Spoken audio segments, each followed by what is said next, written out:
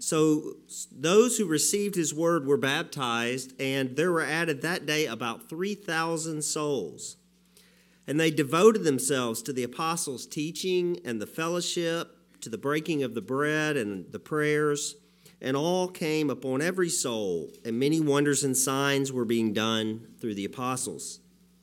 And all who believed were together and had all things in common, and they were selling their possessions and belongings and distributing the proceeds to all as any had need.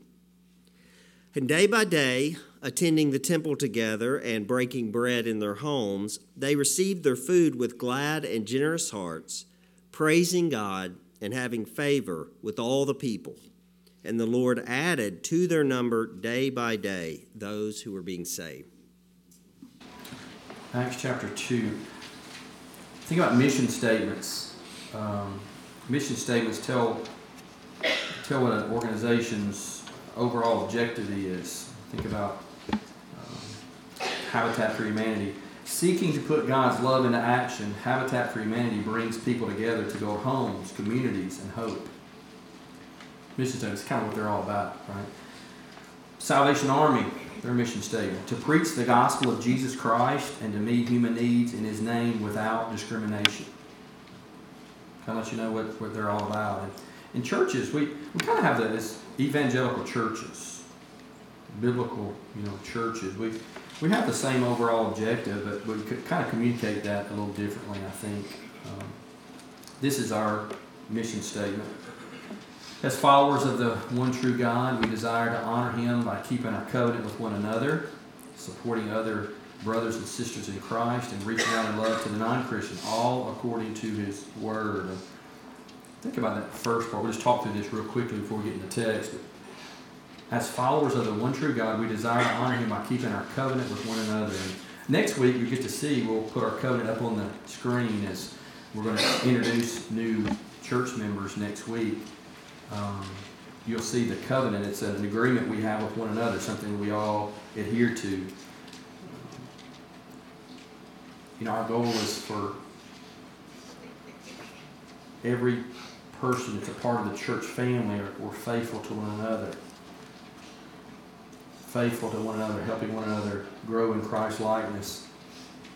Second part of this, supporting others, supporting other brothers and sisters in Christ. We got a mission board over here, and these are partners that we have, people that we support, like Dave and Rivers.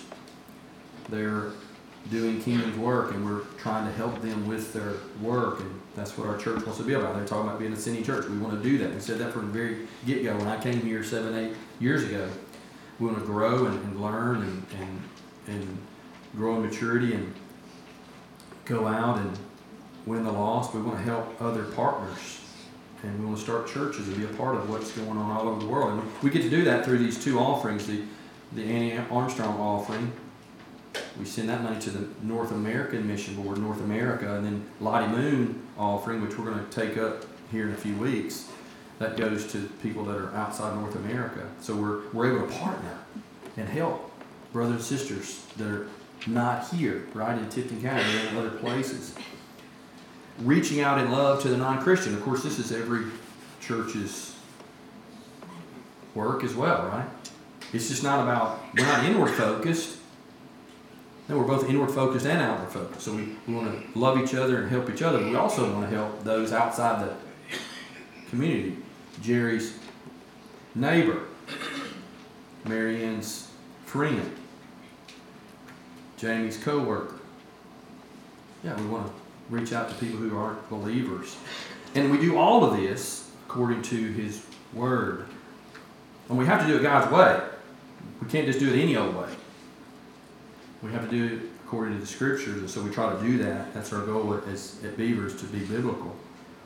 When you think about the church, what's church, or who is the church? And it's the people of God, Jew and Gentile. It's the group of sinners Christ died to redeem. Right?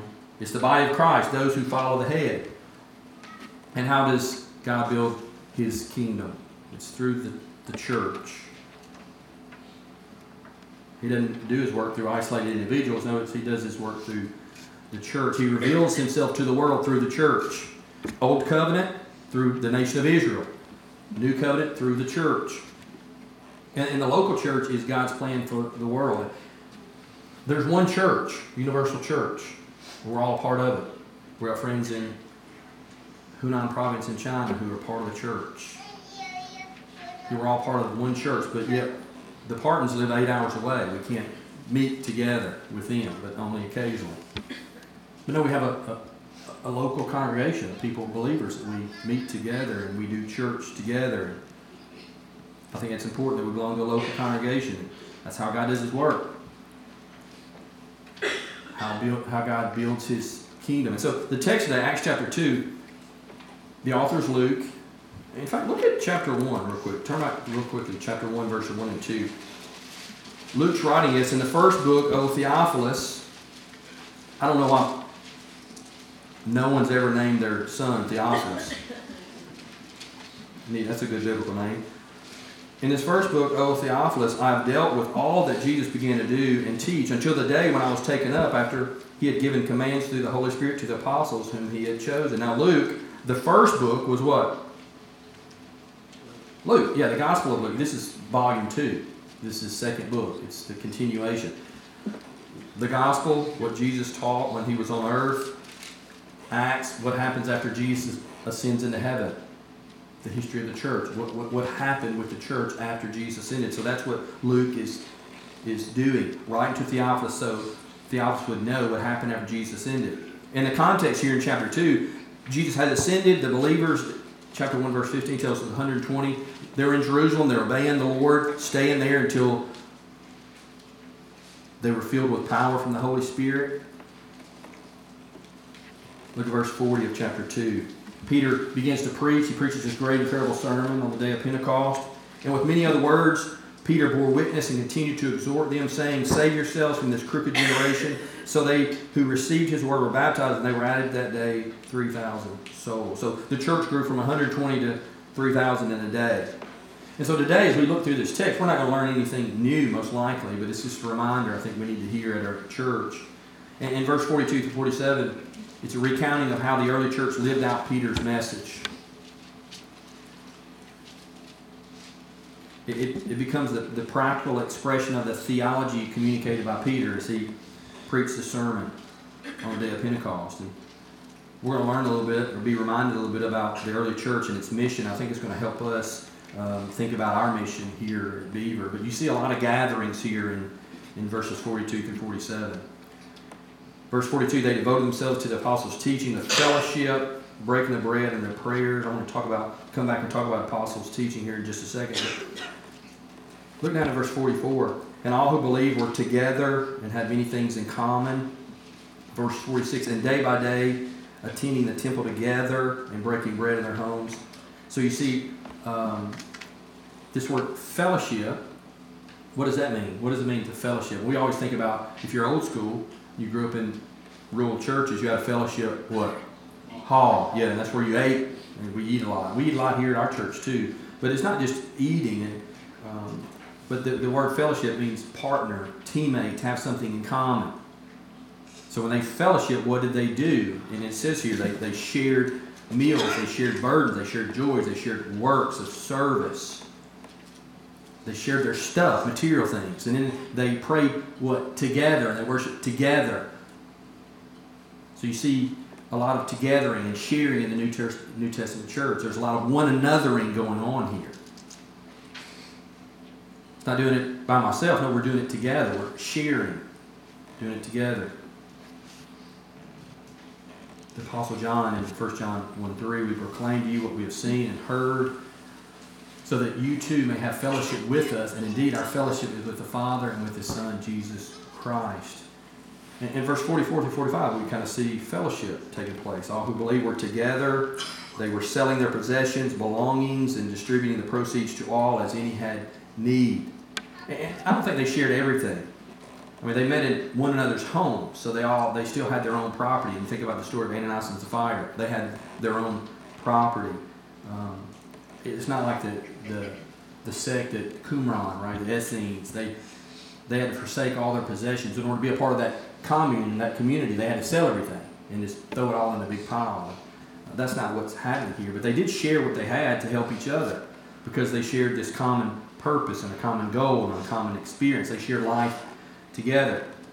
And think about, we have fellowship with the church. And we have fellowship with Nick. I talked with him for about an hour and a half. He's a pastor. If you're visiting with us at church, we've partnered with that church for about 30 years in Tigamors, Romania. I've talked to him about an hour and a half this week and just talking about our church, and we're praying for one another and sharing needs. And we have fellowship with that church. We have fellowship with the Partons and neighborhood church. There's something we have in common. It really doesn't matter,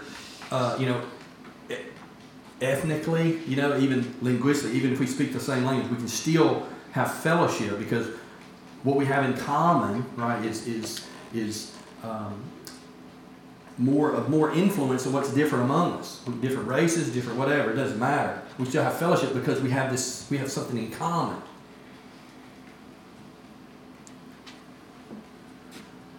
But how much more so do we have fellowship with one another, those that we meet with week in and week out, day in and day out?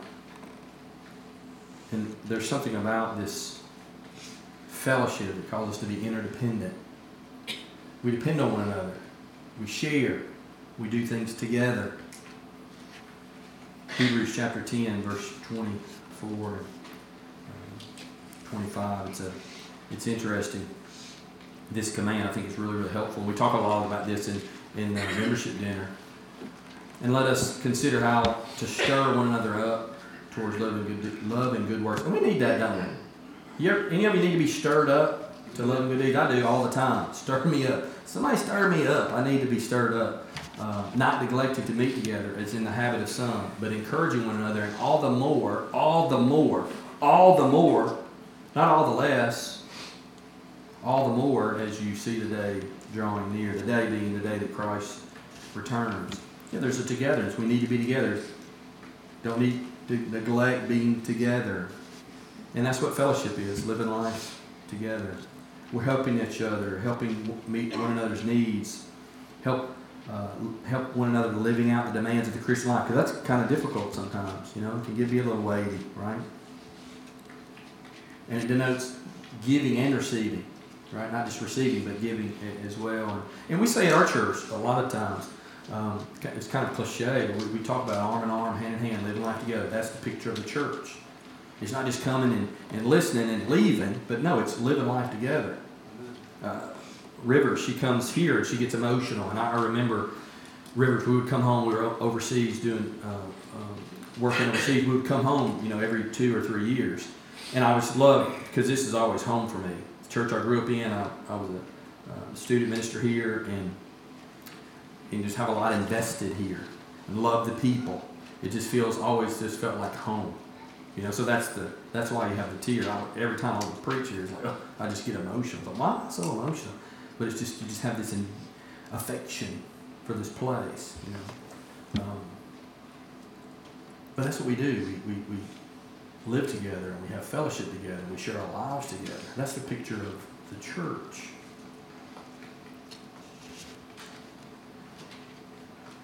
What's the gathering entail? Look at verse 42. The breaking of bread. Now what's that? Is that taking Lord's Supper or is that eating a meal together? Well, I think it was early on. I think it was probably both, called a love feast. In Jude chapter 1, verse 12, these are hidden wreaths at your love feast. He's rebuking the church as they feast with you without fear. Shepherds feeding themselves, waters, clouds, swept along by winds, fruitless trees, and laid all on twice dead uprooted. He's rebuking these false teachers, but talking about these love feasts. So what would happen is they would have this Lord's Supper, but it turned into a big meal. So they do it together. So it's not, is it a potluck or is it actually communion? Well, it was both. It was both. And what you see in the early church, you see the writings of them having these love feasts together. And then about 150 AD, you don't hear about those things anymore. So they kind of became, slowly but surely dissipated, became separate events. Kind of like we would do a potluck. But we have communion here together, take the Lord's Supper, then we go do that. And taking the Lord's Supper is beneficial, isn't it? When we eat together, that's good. But taking the Lord's Supper is real beneficial. It reminds us of Jesus' sacrifice. It kind of focuses, Evan, it puts our attention on Christ, and that's always good. Gets it off ourselves, put it on Jesus. Right? There's a time, of examining ourselves. So we have to evaluate, confess sin. That's always a good thing. There's accountability there. But here it says they broke bread in their homes. They ate together a lot. We say that a lot, don't we? And we have, hey, you got to eat, might as well eat with us. Right? And we do that. We take the Lord's Supper every first Sunday of the month. And for some of you, the things I'm going to be sharing, like, yeah, we already know all that. But there's some people here that are new, maybe they don't know. But every first Sunday, we take the Lord's Supper. Time we just set aside our service, take a good amount of time in our service, and focus on Christ and what He's done for us. A lot of time in confession, and it's good for us, right?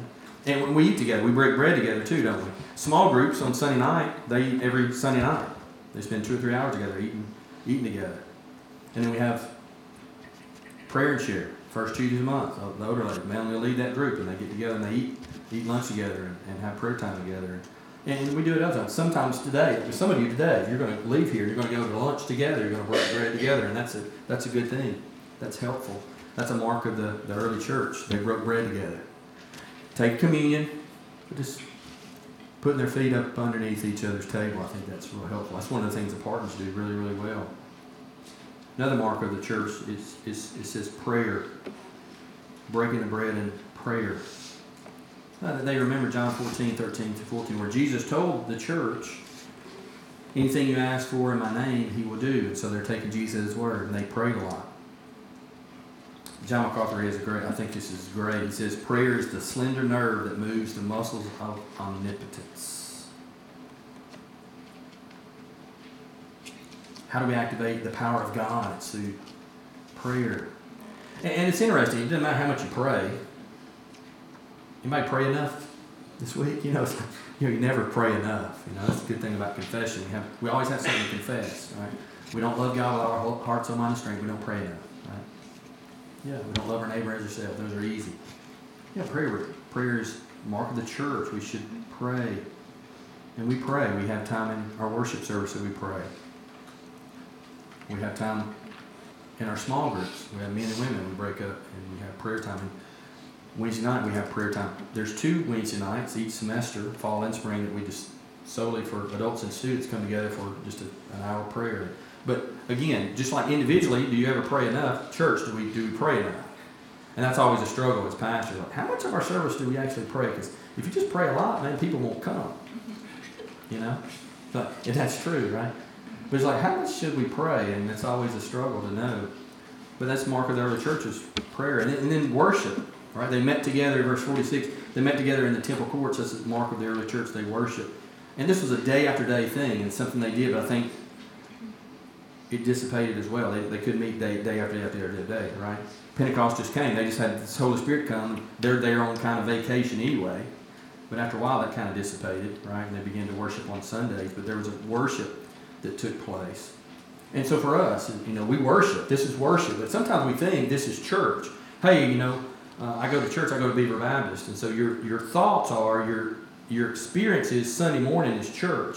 And I tell you all the time, this is just a little bit of what we do. If you just come Sunday morning here, you're really not experiencing church, I don't think. But we do worship together on Sunday morning. And then we have other gatherings, right? Sunday morning we have small group. We have Sunday school classes, if you'll call it that. Sunday night we have small groups. Wednesday during the fall and spring we have midweek Bible study where we gather together. We have Bible studies. Children, students, adults, we have Bible study together. We break bread, missions meal, right? And then we have Bible study. So there's a lot of gatherings taking place here at our church. And we see that in the early church, a lot of gatherings, people getting together. But the gatherings lead to what? Lead to growth. So there's growing taking place. And growing takes place, I think, primarily through two means. The giving and receiving of gifts and through the teaching of the Word. Okay? Verse 44 and 45. All who believed were together and they had all things in common, and they were selling their possessions and belongings, distributing the proceeds to all as all had need. There's a giving, but there's also giving. Again, the idea of church. We're going to church to do what? We're going to church to hear a sermon. We're going to church to get something, to be taught, to be prayed for.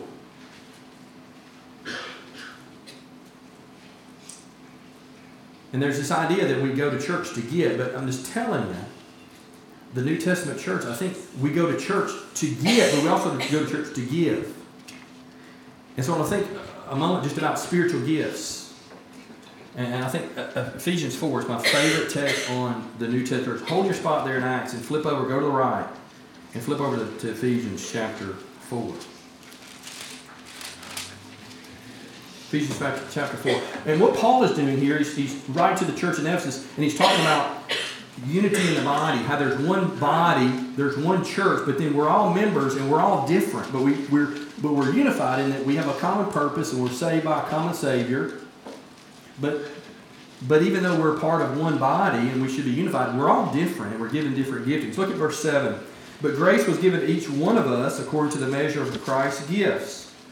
Therefore it says, when he ascended on high, he led a host of captives and he gave gifts to men.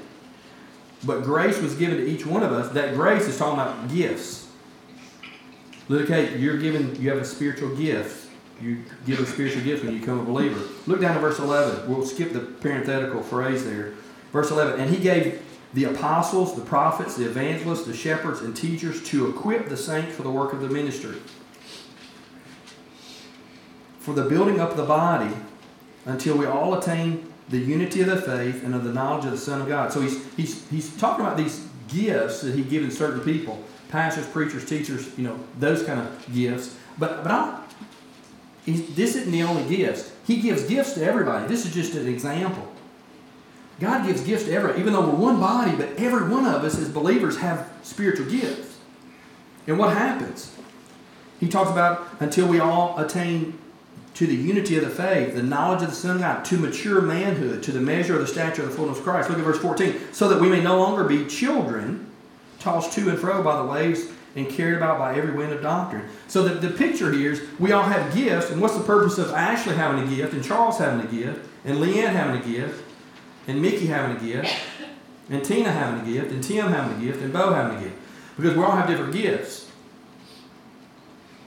So when you come to worship, or any kind of our gatherings, we come to receive as you use your gifts. But I'm also here, Michael, to use my gifts. And I think what's happened, you look at in America, like people like my parents' generation.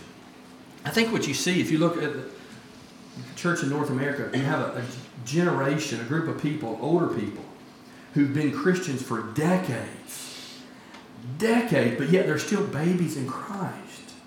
Because their church experiences, they come to church on Sunday morning, they sit in the pew and they listen to good preaching, amen, amen, here's money, da-da-da-da. But they're not in an environment where they can use their gifts. So they come to get a little bit, but they're not in an environment where they can give. So how do we grow in Christ? Is through the receiving and giving as we use our gifts.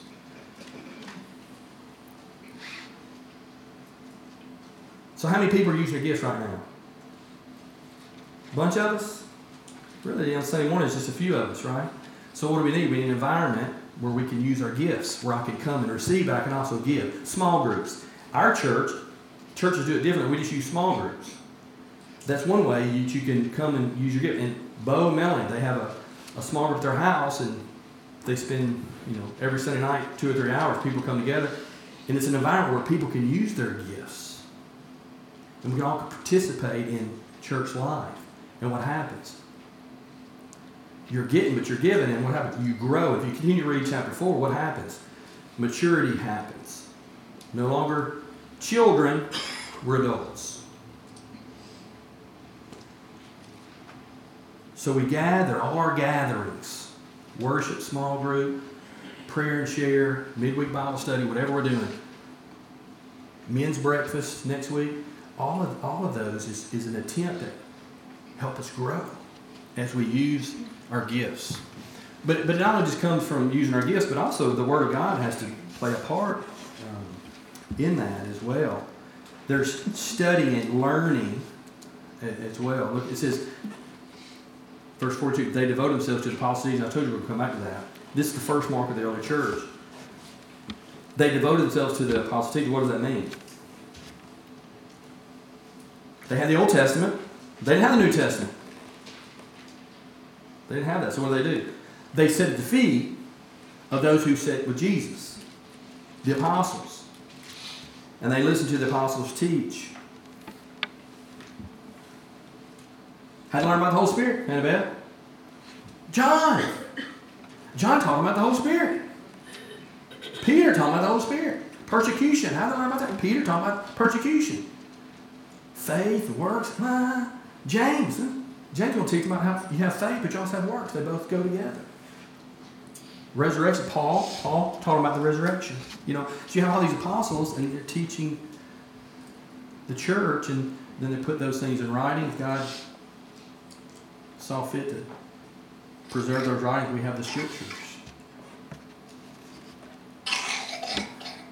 Could they eat pork now that they're Christian? No. Apostles dealt with that, didn't they? Peter dealt with that. Luke, in his gospel, he dealt with that. What did God want them to know? Well, he inspired the writers to write it down. Think about the Great Commission, Matthew 28, 19 to 20. Therefore go and make disciples of all nations, baptizing them in the name of the Father, the Son, the Holy Spirit, teaching them to observe all that I have commanded you. Tell the apostles, go and teach them all that I have commanded you. Yeah. 1 Peter 2, Peter says, like newborn infants, long for the pure spiritual milk, that by it you may grow into salvation. The teaching of the apostles was the milk of the early church. Why should they listen to the apostles? Well, look at verse 43. So them jokers were miracle workers. Those jokers were from God. How do we know? Look at verse 43. And all came upon every soul, and many wonders and signs were being done through the apostles. I mean, think about it. This is right after Pentecost. What happened at Pentecost? The Spirit.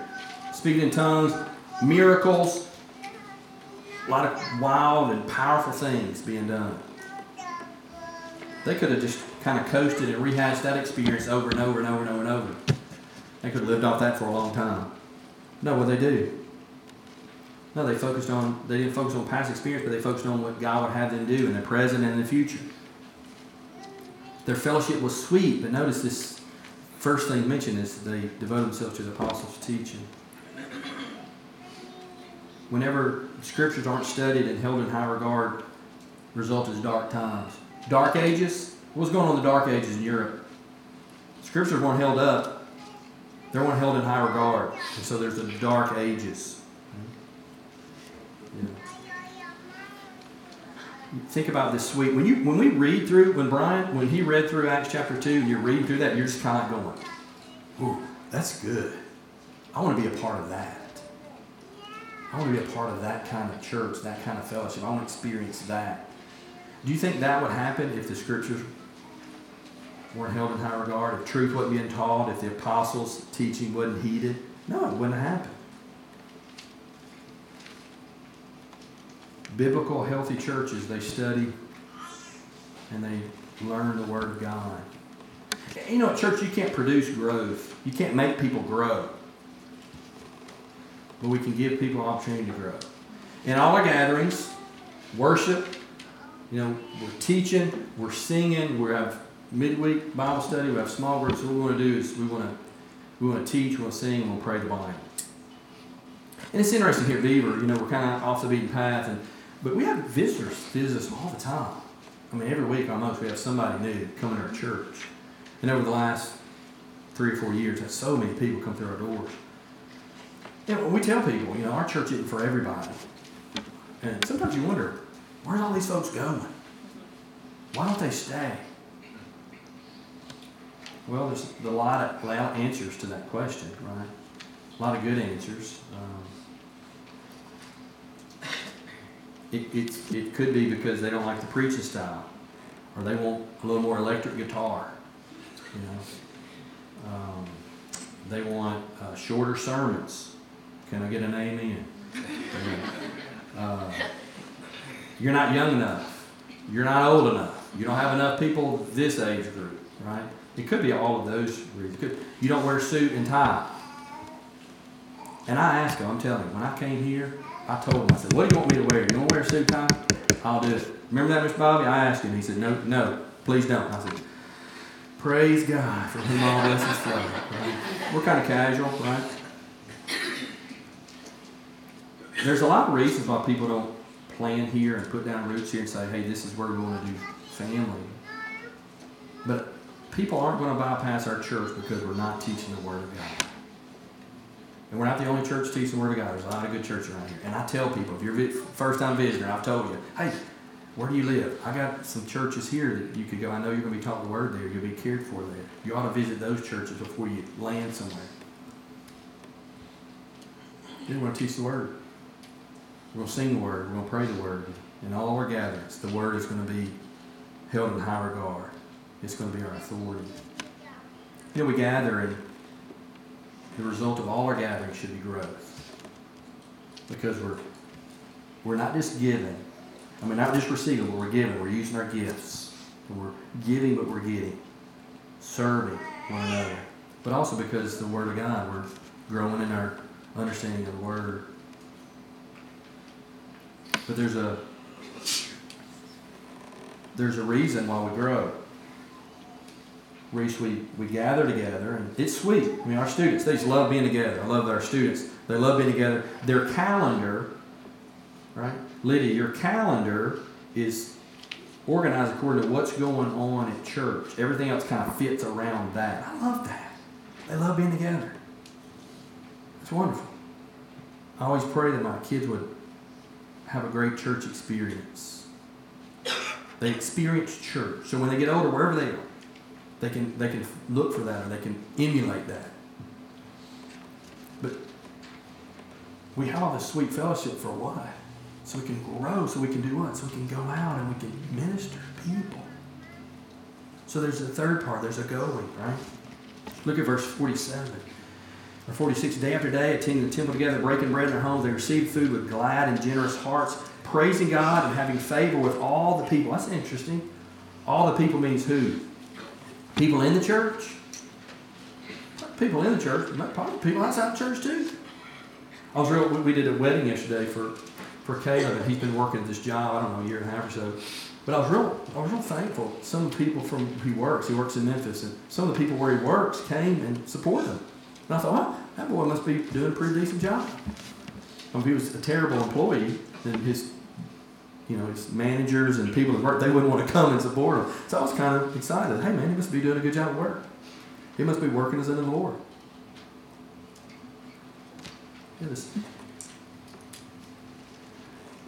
The Lord added to their number day by day those who were being saved. Why do we grow? Why do we gather and grow so we can go? Man, I pray all the time. Lord, raise up some students, some adults, some of these young couples, some of these kids, and send them out. Be pastors and missionaries. And I don't think this evangelism aspect was just for the apostles. No, it just seems like it, as you read this text, Greg, it seems like that's everybody. These people in the church were, I think there's a love. John 13:35. By this everyone will know that you're my disciples if you love one another. I think there's a lot of love going on in the church. It's kind of overflowed, and as they're out in the community, hey, won't you come to our love feast? Won't you come this? And they're around the people like, man, they really love one another. It's kind of a neat thing they got going on there.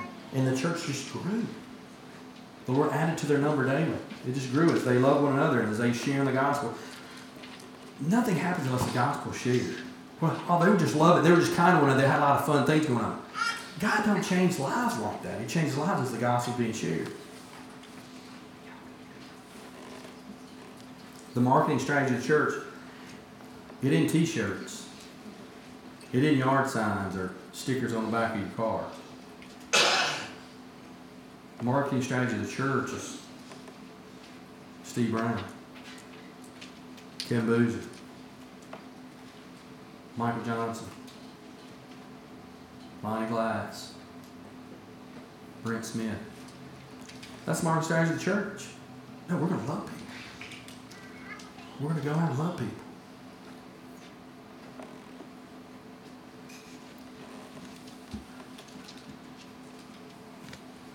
1 Peter 2:12.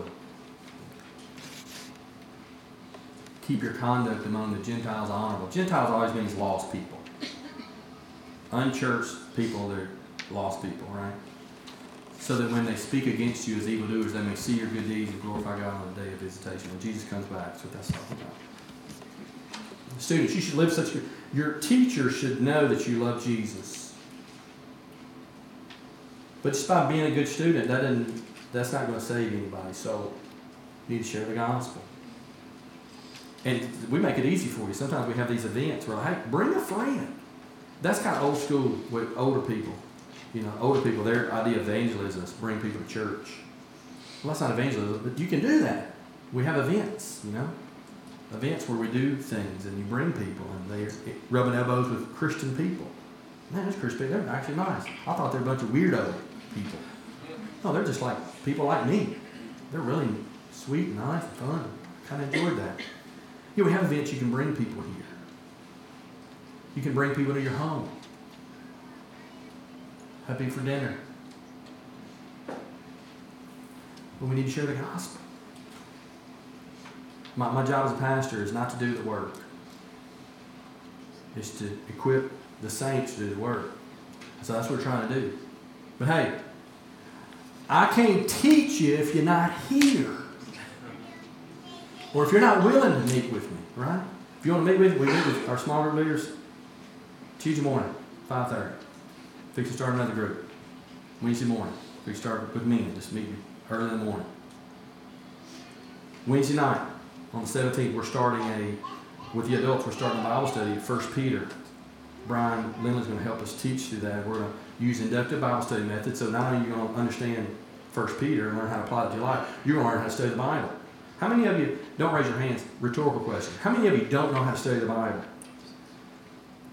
Well, I can tell you to study the Bible, study the Bible, study the Bible. If I don't teach you how to study the Bible, I'm not doing my job. Come Wednesday nights, I'll teach you how to study the Bible. You'll know how to study on your own. We finished 1 Peter. It's going to take about 7-8 weeks. Then we're going to do evangelism training. We'll teach you how to share the gospel. I can't teach you if you're not here. I can't. It's a voluntary organization here, running people. I can't hog tie you and make you come, right? But I'm going to teach you how to share the gospel. One of the things that you think about our church, we're about to do, Kevin, we're about to do evaluation this year. We do that every year. He just kind of gets feedback, tell people if I'm doing a good job or not, and what I need to be doing differently.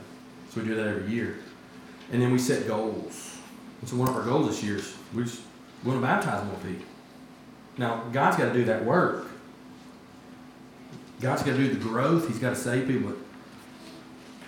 We need to see more people saved. If all of us are sharing the gospel, surely we'd see more people saved. But I need to make sure I'm doing my job and make sure you know how. Lonnie, I can't teach you how if you're not willing to come when we have our gathering times.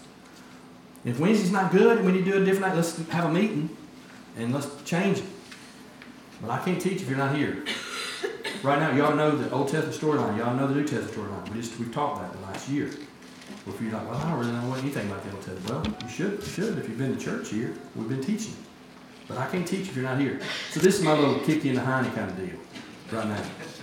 I mean, you know, I'm trying, but I can't teach if you're not here. So y'all be here. You'll learn. It'll be good. It'll be good for your soul. You're not going to come and be like, dog, I hated that Wednesday night. It was terrible. Food was terrible. People I didn't like. Bible study was terrible. We lay an egg every now and again, right? The preacher preaches a terrible sermon. You're really there going, what was he talking about? Was he stoned? I don't understand. But by and large, it's going to be helpful. But I can't teach if you're not here. So we have all these gatherings. They're purposeful. One of the reasons we're doing here is, this gathering and growing and going. It's purposeful. What we're doing is, we set these things up so we can do church, be the church, so we can grow, so we can go out and impact the Tipton County, this area for Jesus. And we can meet partners and we can partner with them and we can go and help people do church. And yeah, that's what we're trying to do. Application. How do we apply this? Well, I think, by way of application, you should be a part of the church, universal church. There's only one church. Saved people, Two types of people. We're not Hispanic, white, black, blah, blah, blah. None of that. Two types of folks. You got lost folks going to hell, and you got saved, redeemed people going to be in heaven. You need to be a part of the church.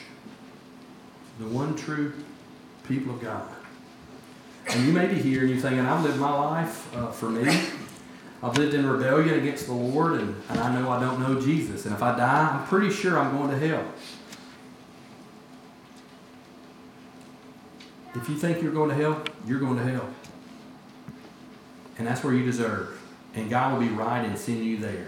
Just like He's right in sending me there. The good news is He sent Jesus 2,000 years ago to live and to die,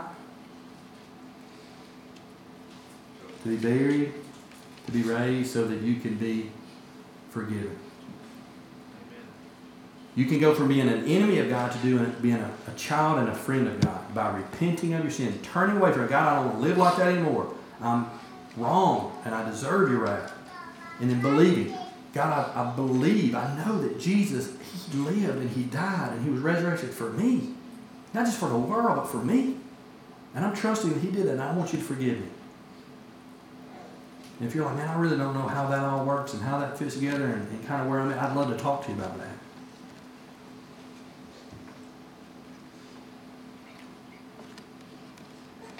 By way of application, you should be a part of the church. If you're not a believer, you should repent and believe the good news. Secondly, I think you need to be a part of a church. You need to be a part of a church. And what I mean by that is you need to have people that knows what's going on in your life. And it's going to help you in your walk and relationship with Jesus. So you need to be a part of a church. You're like, well, I've been visiting for a while. And I'm not really committed anywhere, but I probably need to be. I'd love to talk to you about that. I'd love to tell you about what our church, what we believe, how we do church, see if you want to be a part of it. I think that's really important. And I think I have a convincing argument from the Scriptures why that's true. Thirdly, by way of application, I think just take advantage of the opportunities, the gathering opportunities. We're not legalistic. You got to be here, Jerry. You got to be here. If not, you're going to be, we're not legalistic. People have lives. Some of you are caring for aging parents. Some of you work a lot. Some of you, whatever. I get it. We get that. But we have opportunities. Take advantage of opportunities. Next week, men's breakfast. I don't know why men wouldn't want to come. Who sleeps past, if you're a grown man, who sleeps past 8 o'clock? That's ridiculous. Go to bed like Saturday night. We go to bed. Saturday night's school night for the Hartsfields. It's school night because we got worship day. Worship day is a lot more important than Monday school. Sorry. Marty and Lonnie. Sorry, baby. Worship day is a lot more important than Mumford Middle English class or whatever. But get in bed a little early and come. Men's breakfast. Jim Swain will teach us from the Word. He always does a great job. He'll teach us something about men, what we need to be doing, what the Scriptures teach us. We have all these gatherings. Be a part of it. Hey, January, New Year's resolution, whatever you call them. We got reading plans back there if you want to read through the Bible. Just get one and tear it in half. You only go do 6 months, but 6 months is better than that. That's good. If you read the Bible every day for 6 months, you take it, won't you? I'll take it. Do it. Hey, if you don't finish, that's okay. Hey, just get it, tear it in half, and do the first part. Don't worry about the second part.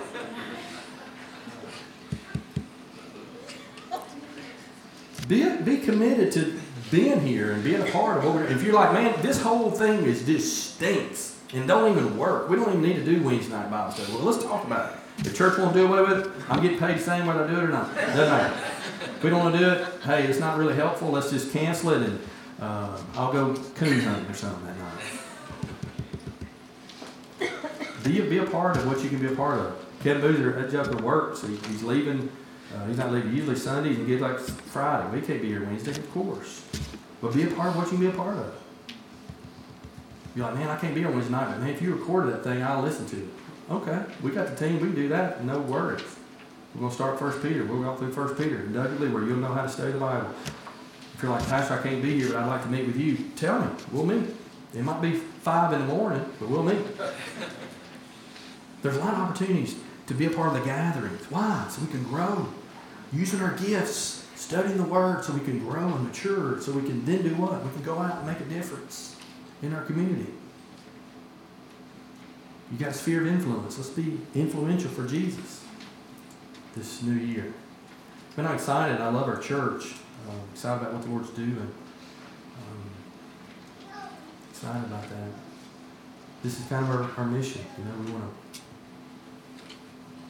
be faithful to the covenant we made with one another in our church. We want to partner and help those that we can help. And we got great partners, man. They're biblical churches doing biblical things. God's using them. We get to be a part of that. That's awesome. But then we got these spheres. We need to be faithful. We need to be faithful. Well, Happy New Year to you. Happy New Year. We're going to have small groups tonight where your office will be with your family. The students will be together. Hope you have a great New Year. Be prayerful. We got a lot of people out. You see, there's a lot of people out. They'll be traveling back, I guess, today and tomorrow. But let's pray, and we're going to be dismissed, okay? Find somebody, when we dismiss, find somebody that you hadn't talked to much or hadn't seen and get to know a little bit, okay? Partons, we're so glad you're here. The Partons are here. Hey, Parton kids, y'all stand up. Where are the Partons? There they are, aren't there? Is that all of you right back there? Yeah, there they are. Stand up, stand up. The Parton kids, they don't get stage time. Next time we'll get y'all stage time, okay? But we're glad they're here. We love their families so much, and we're excited about what they're doing. Let's pray for them as we dismiss, okay? Father, we acknowledge your goodness to us. We're thankful for your word and just what you did in the early church and what an example we have for us. And we want to be a biblical church, Father. We want to be a church that honors you. And so we do ask that you would give us wisdom as we decide how to use our time and how to meet together in our gatherings. We ask for wisdom. You tell us, Lord, if we lack wisdom, to ask you, and you'll give to all without finding fault. Give us wisdom to know how to make the best use of our time so our people can be at our gatherings with the purpose of using gifts and studying the Word so we can grow, so we can go out and make a difference in this world for Jesus. There's lost people here, I'm sure, Father. Maybe they're children or students or adults. Father, I pray that you would use the gospel message that they've heard about Jesus and his love for them and his sacrifice for lost people. And may they be cut to the heart like these were when Peter preached at Pentecost. And may they desire to know you. I pray that people be saved today. That some man or woman, boy or girl would lay their head on their pillow tonight and not being able to sleep because they're hear this gospel message resonate loud in their ear. I pray that you would save lost people. And Father, for us as a church, Lord, may we be faithful to our covenant we made with one another. Lord, may we be more faithful to kingdom's purposes. May we be more faithful to study your word and to be a part of the gathering so we can not only receive, but we can use our gifts so we can grow and mature. Father, use us. Use our church this year to spread the gospel, not just at the school, at the workplace, but in Kansas, in Idaho, in Romania, and all over the world. Use us. Use our resources to give you glory. Father, for those that are traveling, they're part of our church family. We got a lot of people that are out and about. And we just ask for travel mercies that you'd bring them back safely. And Lord, for those of us that are people that are ailing, they're homebound, we ask for grace, Lord, for Miss Lou, Miss Mary, and Aunt Margaret, Miss Jeanette. Pray for grace for them. Those that's lost loved ones, Father, for Miss Cheryl, especially for Miss Edna, Miss Fran, just be gracious to them. Use us in their lives this week in Jesus' name. Amen.